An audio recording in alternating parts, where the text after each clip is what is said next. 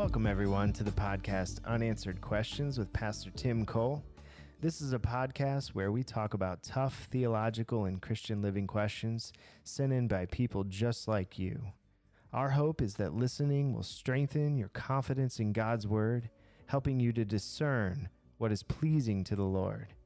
If you have any questions, please send them to questionsforpastortim@gmail.com.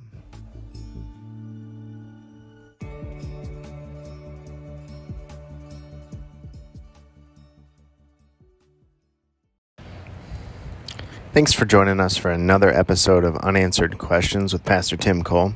And today the question that we've received is, can I trust my English translation of the Bible? So that's a very relevant question to this day and age when there are so many translations, as opposed to a generation ago when, for example, there was very, very few Bible translations in English to be able to read, to be able to access. In the early 60s, for example, the Lockman Foundation came out with what's called the New American Standard Bible, and it was very, very different from the well-known authorized version. And then in the 70s, around 1977 and 1978, the Zondervan Corporation out of Grand Rapids, Michigan, via a team of evangelical scholars from all denominations, produced what's called the New International Version, or better known as the NIV. And back in the day, it was known as a translation that went by the philosophy called a dynamic equivalent. A dynamic equivalent. So the translation, called the NIV, was a dynamic equivalent translation from the original languages of the Bible. Let's first talk about the original languages. That might be a way to establish this discussion on a good foundation. The Old Testament, or Jewish scripture, is primarily written in Biblical Hebrew, or Hebrew language, although portions of the book of Daniel are written in Aramaic. Aramaic is a mixture of Hebrew as well as Middle Eastern languages that the Jewish people picked up when they were in captivity for 70 years in Babylonia. And in fact, Aramaic was the language that Jesus spoke. It was the national language of Israel or Palestine in the first century. It was the everyday language that people spoke. Hebrew, of course, was what their Bible was written in. And so the scholars, the prophets, the sages, they would be reading in both Aramaic and Hebrew. And just for information's sake, when you place them together, an untrained eye thinks they're both the same because they use basically the same alphabet. It would be like placing English next to Spanish, perhaps on a single page, to a person who knows neither language. And the letters somewhat look the same. Same with Aramaic and Hebrew. But predominantly, the Old Testament is written in the Hebrew language, all three sections of the Bible, the law, the prophets, and the writings. When we open up a page of the New Testament in the original language, we don't find Hebrew, we find something called Koine Greek. This is the language of the day. It would be, in a sense, like English is spoken around the world today. Koine Greek means common people Greek, the language that everyone spoke, the language of business, the language in the marketplace, the language that you'd use in legal transactions, on receipts. It was the language most people spoke around the world. And this is due to the fact of the influence of Alexander the Great, who was from Macedonia, a portion or a section of Greece, and he it was who conquered the known world at the time, and he left his imprint, his culture, and his language all over the world. In fact, there are many, many, many cities today that bear his name, such as Alexandria, Egypt. He was not from Egypt. Again, he's from Greece, but he was victorious over the Egyptian army and thus left his imprint, his language, and a lot of the culture there. There is also a Bible written in Greek, Old Testament written in Greek, in around the year 200 BC. And we call it the Septuagint, that's the Old Testament written in Greek, or some term it the LXX, meaning 70 in Roman numerals, because it was allegedly translated by 70 Jewish scholars who knew Hebrew, and they translated into their own spoken language of Greek because they lived in Egypt. So those are the original languages that the Bible are based on, two basic languages. Not modern-day Greek, Koine Greek, Common People Greek from the 1st century. And if you go to graduate school, and maybe some in a undergraduate program, you can study these languages. You can study Hebrew and you can study Greek, even though the trend today is to leave out those languages as a part of the required study curriculum. But when I went to graduate school, and even for my postgraduate studies, I was taught heavily in the area of the ancient languages of Hebrew and Greek. I majored in Greek, which allowed me in 4 years to take about 10 years worth of Koine Greek at different levels. And since then, I've entered other educational programs and continued my study of the Greek language. So it's become very familiar to me. I read and preach from a Greek New Testament, and that's what I hold in my hand. And I find it's a great tool to be able to use to communicate truth to the people of God, either in a teaching, preaching, or discipleship, or counseling situation. When it comes to translating the Greek language into English, or the Hebrew language into English, every translator is faced with a challenge. We're faced with a 2,000-year-old, sometimes 3,000-year-old gap, a gap between a first-century language and the language that people speak in the 21st century, say here in North America. Languages change, words change, concepts change.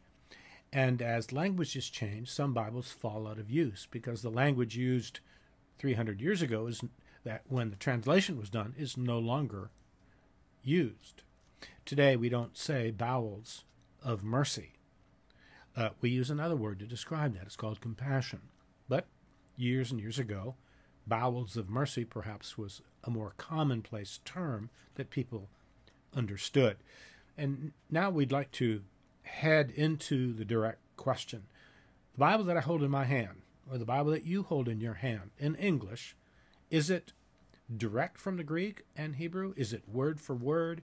Is it literal? And if not, what is it, and can I trust it? Now, these are good questions because most people don't know much about Greek. They hear about it, and perhaps they've seen a few programs or read a few books that utilize the language. And perhaps you're even more confused now than you ever were. So I can just, off the top of my head, think of about 10 different Bible translations in English that occur even today. Some are familiar with what's known as the RSV, the Revised Standard Version. Then there's the New Revised Standard Version. Then there's the Authorized Version, the so-called King James. King James was the king who obviously authorized his translation of the Bible from a very Anglican Church of England perspective. And you'll see that everywhere, even though much of the translation was based on the work of William Tyndale, probably 90%. And it was not a true translation. The King James Version is really a revision of a prior Bible. I mentioned the NIV, then there's the New American Standard by the Lockman Foundation, and now there is even a revision of the New American Standard.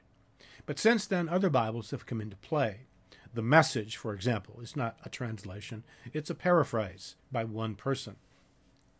Then there's what's called the ESV, English Standard Version, and that's a revision of the Revised Version of the Bible produced in 1946.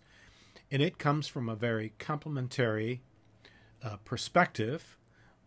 All of the men on the committee were men, and it bears somewhat of a heavy-handed, in my judgment, view when it comes to inclusiveness and gender. There are occasions where clearly the word should be human being, person, genderless, and they've chosen to translate it as man. But that's a perspective that they share without hesitation and without apology. That's their perspective. It's a very popular Bible. It's called the ESV, and it is primarily a formal equivalent. That is to say, the translators, a team of scholarly men, translated according to a formal equivalent philosophy. What does that mean? Well, before I answer that, let's talk about some other Bibles that you may have in your hand. Another one, for a few years, was known as the Holman Christian Standard Bible, produced by the Holman Foundation. It today is only known as CSB, or the Christian Standard Bible. It, too, is a formal equivalent translation of the Bible, produced by a team of scholars who were able to produce a translation of a particular book of the Bible based on their specialty. For example, there are scholars whose main study is the book of Ephesians. Others know the book of Romans really well. In the Old Testament, there are experts in the book of Genesis or experts in the Psalms. And it is those people who are called upon to do the translating of a particular book along with other scholars. And it's never done by one person alone. I wouldn't recommend any Bible to anybody if it was only done by one person. What you need is a variety of people, I think men and women, scholars who know their stuff, who know their languages, are familiar with it, and can count up 30 to 40 years of experience with this language to be in a position to make translation decisions. As I said, all Bibles, generally speaking, are produced by a committee of people who represent a wide variety of denominations. Now, let's talk about these two words, a dynamic equivalent versus a formal equivalent translation of the Bible. A formal equivalent is often known as a word-for-word translation, and others have even called it a literal translation. But we need to understand something. There is no such thing as a literal translation of the Bible.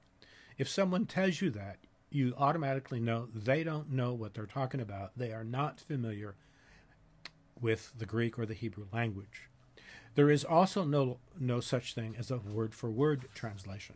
It is virtually impossible to translate the words in the Greek New Testament, word for word, into an American sentence, an American paragraph, an American translation that people can understand. The gap is just too large. The rules of grammar and syntax are different from English to Greek. But what people, I think, mean when they say a word for word or a literal translation of the Bible is that they're not trying to give the sense of the Greek. They're trying to have a very accurate and very clear rendering of the Greek text. And so they follow the Greek as closely as possible. And there is some benefit to that. You run a lower risk of mistranslating. You run a lower risk of misrepresenting what the Greek is trying to say.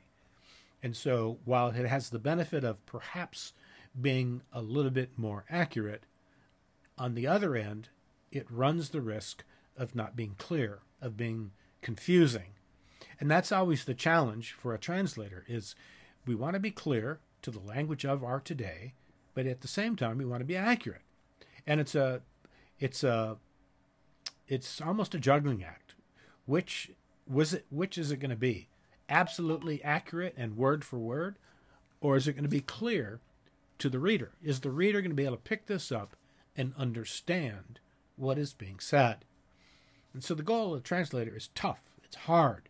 It's to make a clear translation to people, a child, a teenager, a mom and dad, an older person, someone who at least has a grade level of at least maybe grade 6, grade 7, will they be able to pick it up and read it and understand it? That's what every translator wants to do. And the challenge is, how do we remain accurate but clear at the same time?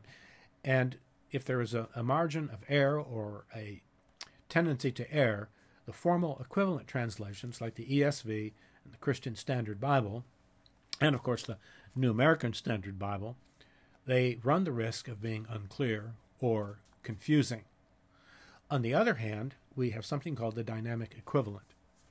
And it's received, in many circles, a bad name, a bad reputation. The translators of a dynamic equivalent tried to give the sense of the Greek, not a word-for-word rendition of the Greek. They try to give a sense of the Greek, but they're not bound, they would say, by a so-called literal reading. What they want to do is be clear and accurate at the same time. And so, in this case, I would want to interject something and say, if you're going to choose two different Bibles to do Bible study, that's great.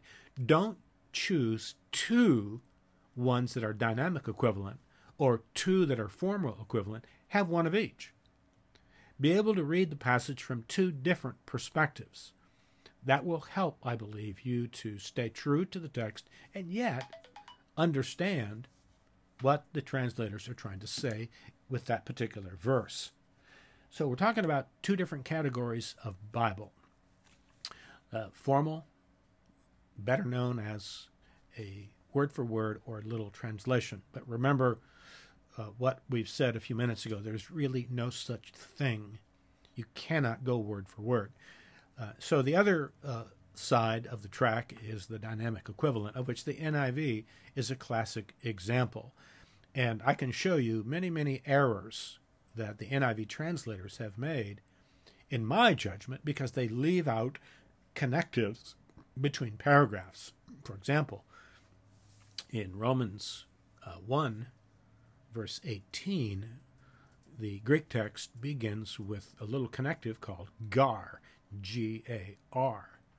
That helps you to connect what Paul has been saying in verses 13, 14, 15, 16, and 17 of Romans 1. But in the NIV, Romans 1:18 begins a brand new sentence. And you have no clue, really, that he's continuing a prior thought and, in fact, giving an entire justification for a prior thought. And so you lose continuity. You lose thematic and textual continuity because you drop the connective out.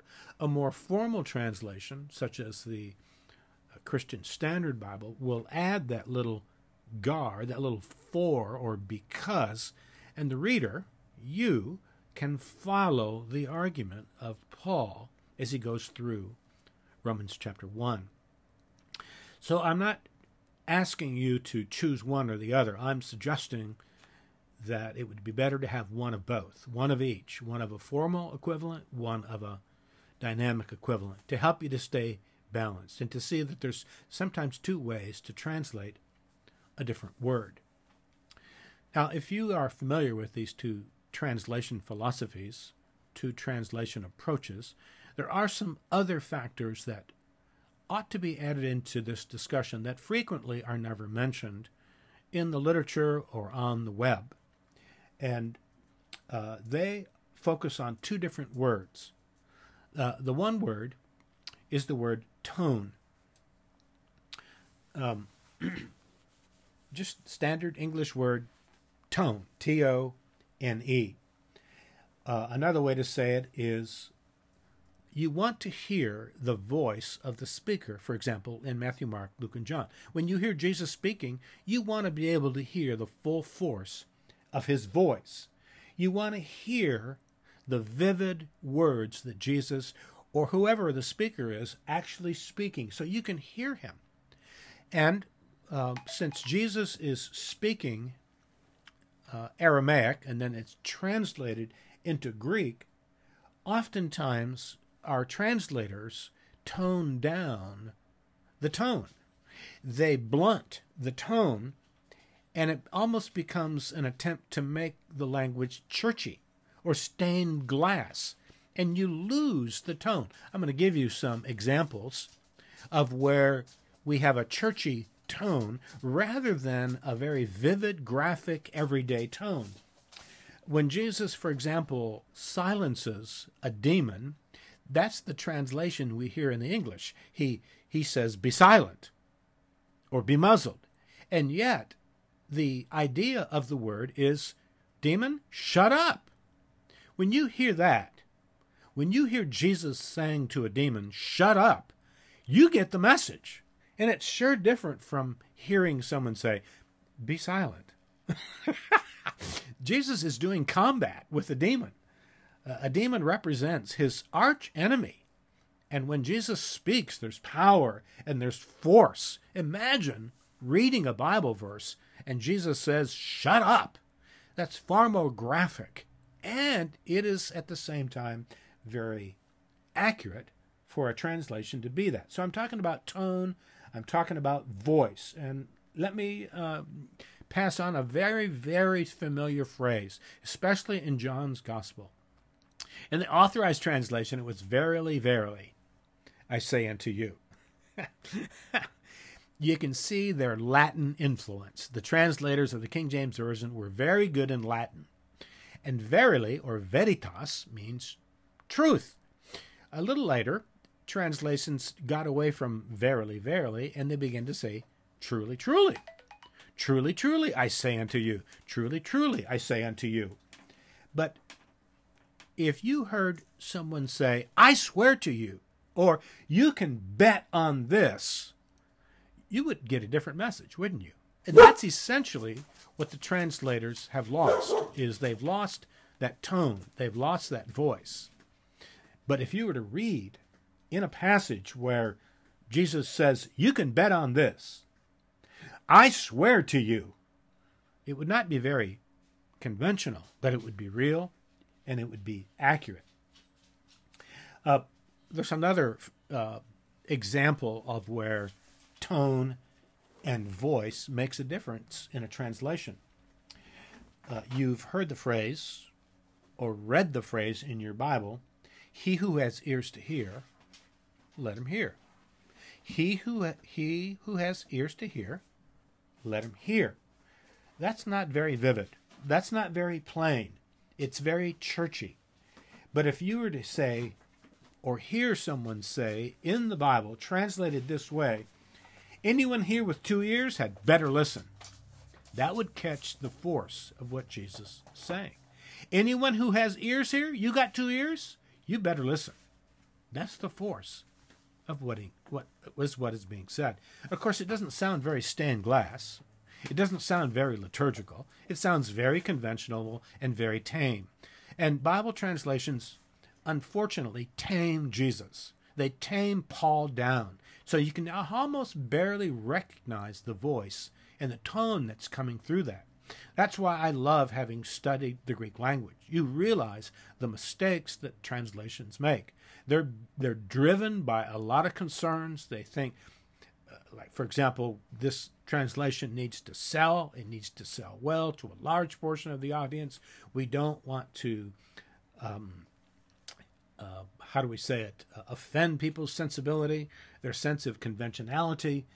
But I think it's wiser to get the message out and to be clear and to pick up the tone and the voice of what is being said. We don't want to declaw Jesus. We don't want to declaw the message. And often translations take away the bite when there's intended to be a bite. Then there's diction. Diction is a element of translation which I would consider to be very important. And so I pay attention to that when I'm teaching and when I'm preaching. I'm paying attention not only to the tone of the passage, I'm paying attention to the voice of the passage, but also I want to pay attention to something called diction, D-I-C-T-I-O-N. For example, how would you read the passage about Levi, whom Jesus called to follow him, if the translation called him a toll collector? rather than a tax collector. That's essentially what Levi was, or Matthew. He was a toll collector. If you passed by him on the road and you were carrying a load of fish or a load of nails, you would have to pay toll.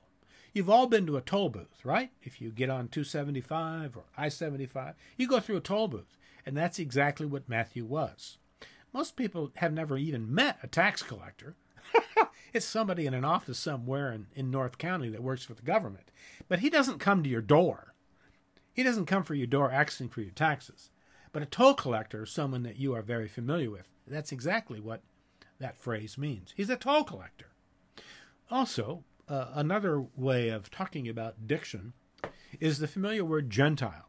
Obviously, the opposite of a Gentile would be Jewish, and it comes down to two different groups of people in the Bible, Jewish people and Gentiles.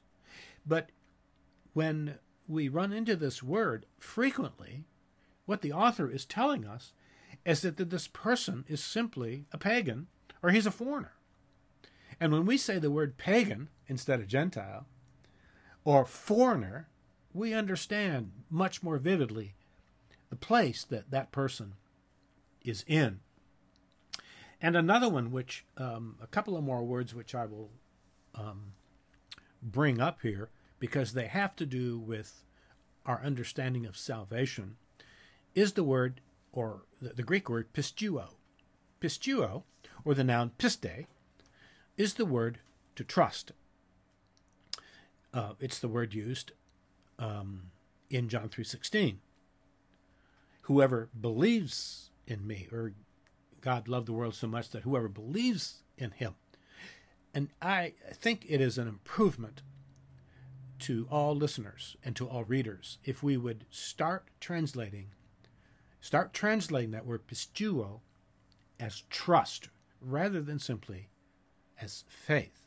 And the reason is that in our English language, not the Greek, but in our English language, the word belief does not include loyalty to the person or the thing that you're trusting. Faith simply means that you believe something that happens to be true. But you don't have to have loyalty towards that thing, about that statement, or about that person. But when we say, I'm trusting in Christ, I'm trusting in the finished work of Christ, implicit in that trust is the loyalty.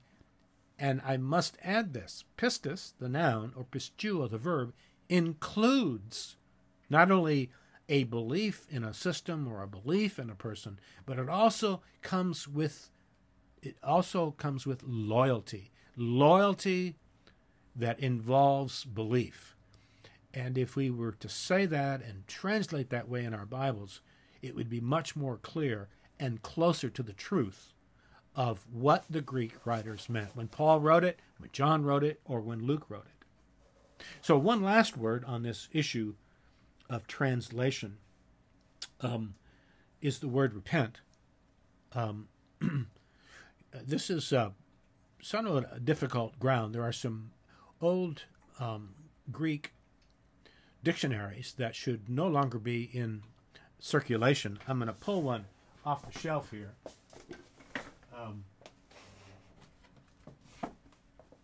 Excuse the silence for a few minutes. But years ago, there was something called Vine's Expository Dictionary of Biblical Words. And the problem with this dictionary, written by, I'm sure, a very sincere, very fine man, Vine, was greatly mistaken on how words are formed to get their meaning. And probably the most abused and misused definition in Vine's Expository Dictionary, New Testament words, is focused on the word repent. Repent is made up of two parts, metanoia, and in keeping with Vine's understanding of the Greek language, the word therefore simply means, and he is greatly in error, that it simply means to change your mind. And there are numerous examples of this error all through his book, which is why no Greek scholar would ever recommend Vine's Dictionary of New Testament Words, because it's just chock full of error and mistakes. If you have a copy, you can keep it on your shelf, but please don't ever look at it to base your study of a Greek word in the New Testament. He writes from the perspective that the two words that make up that word constitute the meaning of the word. But what would you say about the word understand, or caterpillar, or butterfly, or horsefly? A butterfly is not a dairy product with wings, and yet that's the same approach that Vine's Expository Dictionary takes on this subject of repent. Instead, the idea of the word repentance, which you will see borne out hundreds of times throughout the entire Bible, is change. We could say, literally, and be close to the original, instead of saying repent, we would say change your ways, which includes, of course, your thinking, your values, your morals, but it also means to change your life. And this is exactly what Paul preached in Acts chapter 26, when he says we preach that they should repent and prove their repentance by their deeds, by their actions. So one final thing about Bible translations, which I hope will be of benefit to you, which is important, is some principles of translation. I would argue that translations need to be inclusive, which means this. Well, for example, I read from a passage this morning from Luke's Gospel, chapter 12, verse 13 and following, where Jesus uses the word anthropos in the vocative case. And it's translated, "O man." But it's the word person or human being. In 2 Timothy, chapter 3, verse 16 and 17, all Scripture is given by inspiration of God, and is profitable for doctrine, for reproof, for correction, for training in righteousness. Most translations make a mistake here, in my judgment. They say that the man of God may be adequate, thoroughly equipped for every good work. But the Greek text very clearly does not say every male. It says every person, anthropos, from which we get, of course, anthropology. It means male and female. It means people. It means human beings. The Scripture was given to men and women. The Scripture was given to husbands and wives, boys and girls and guys, so that they could be equipped for every good work.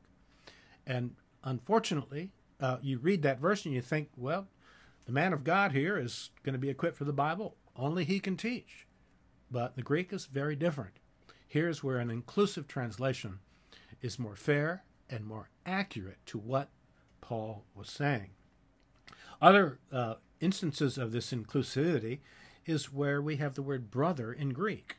And when Paul writes to a congregation, he calls them brothers. Now, wait a minute. Do you think the congregation is made up of all men? I hope not. Congregations are made up of all people of all ages. They worship together, they listen together. And in Greek, when you say brothers, it implies and means brothers and sisters. Even Jesus himself made this very, very plain when he talks about his own family, about his brothers. He obviously means his sisters as well. So I would look for a Bible that is inclusive to the point of being accurate, inclusive to include all people, men and women, when it calls for it. Now, this is not the case every time. For example, Psalm 1, "Blessed is the man who does not walk in the counsel of the wicked or stand in the way of sinners." That is referring exclusively to a male. That's referring to Jesus. And Jesus was not a woman the last time I looked. So it's not a carte blanche every time we see the word man, it's got to be men and women. No, it's what the context and what the word itself says. Well, maybe I gave more than what was needed or what was asked for, but most people I know have Bibles. They read them, and often they don't have somebody that they can ask questions about. Why does it say this in this Bible, and in this other Bible it says something completely different? I haven't answered, of course, all the questions this afternoon, but hopefully this has given you a better idea of the difference between a formal, equivalent translation rather than a dynamic equivalent. I'd say get them both, use them both, and respect both. They do the best job that they can based on their particular philosophy. Thank you so much for listening. God be with you, and I hope you enjoy and learn much from the Scriptures. Thank you for joining us this episode. And remember to send all your questions to questionsforpastortim@gmail.com.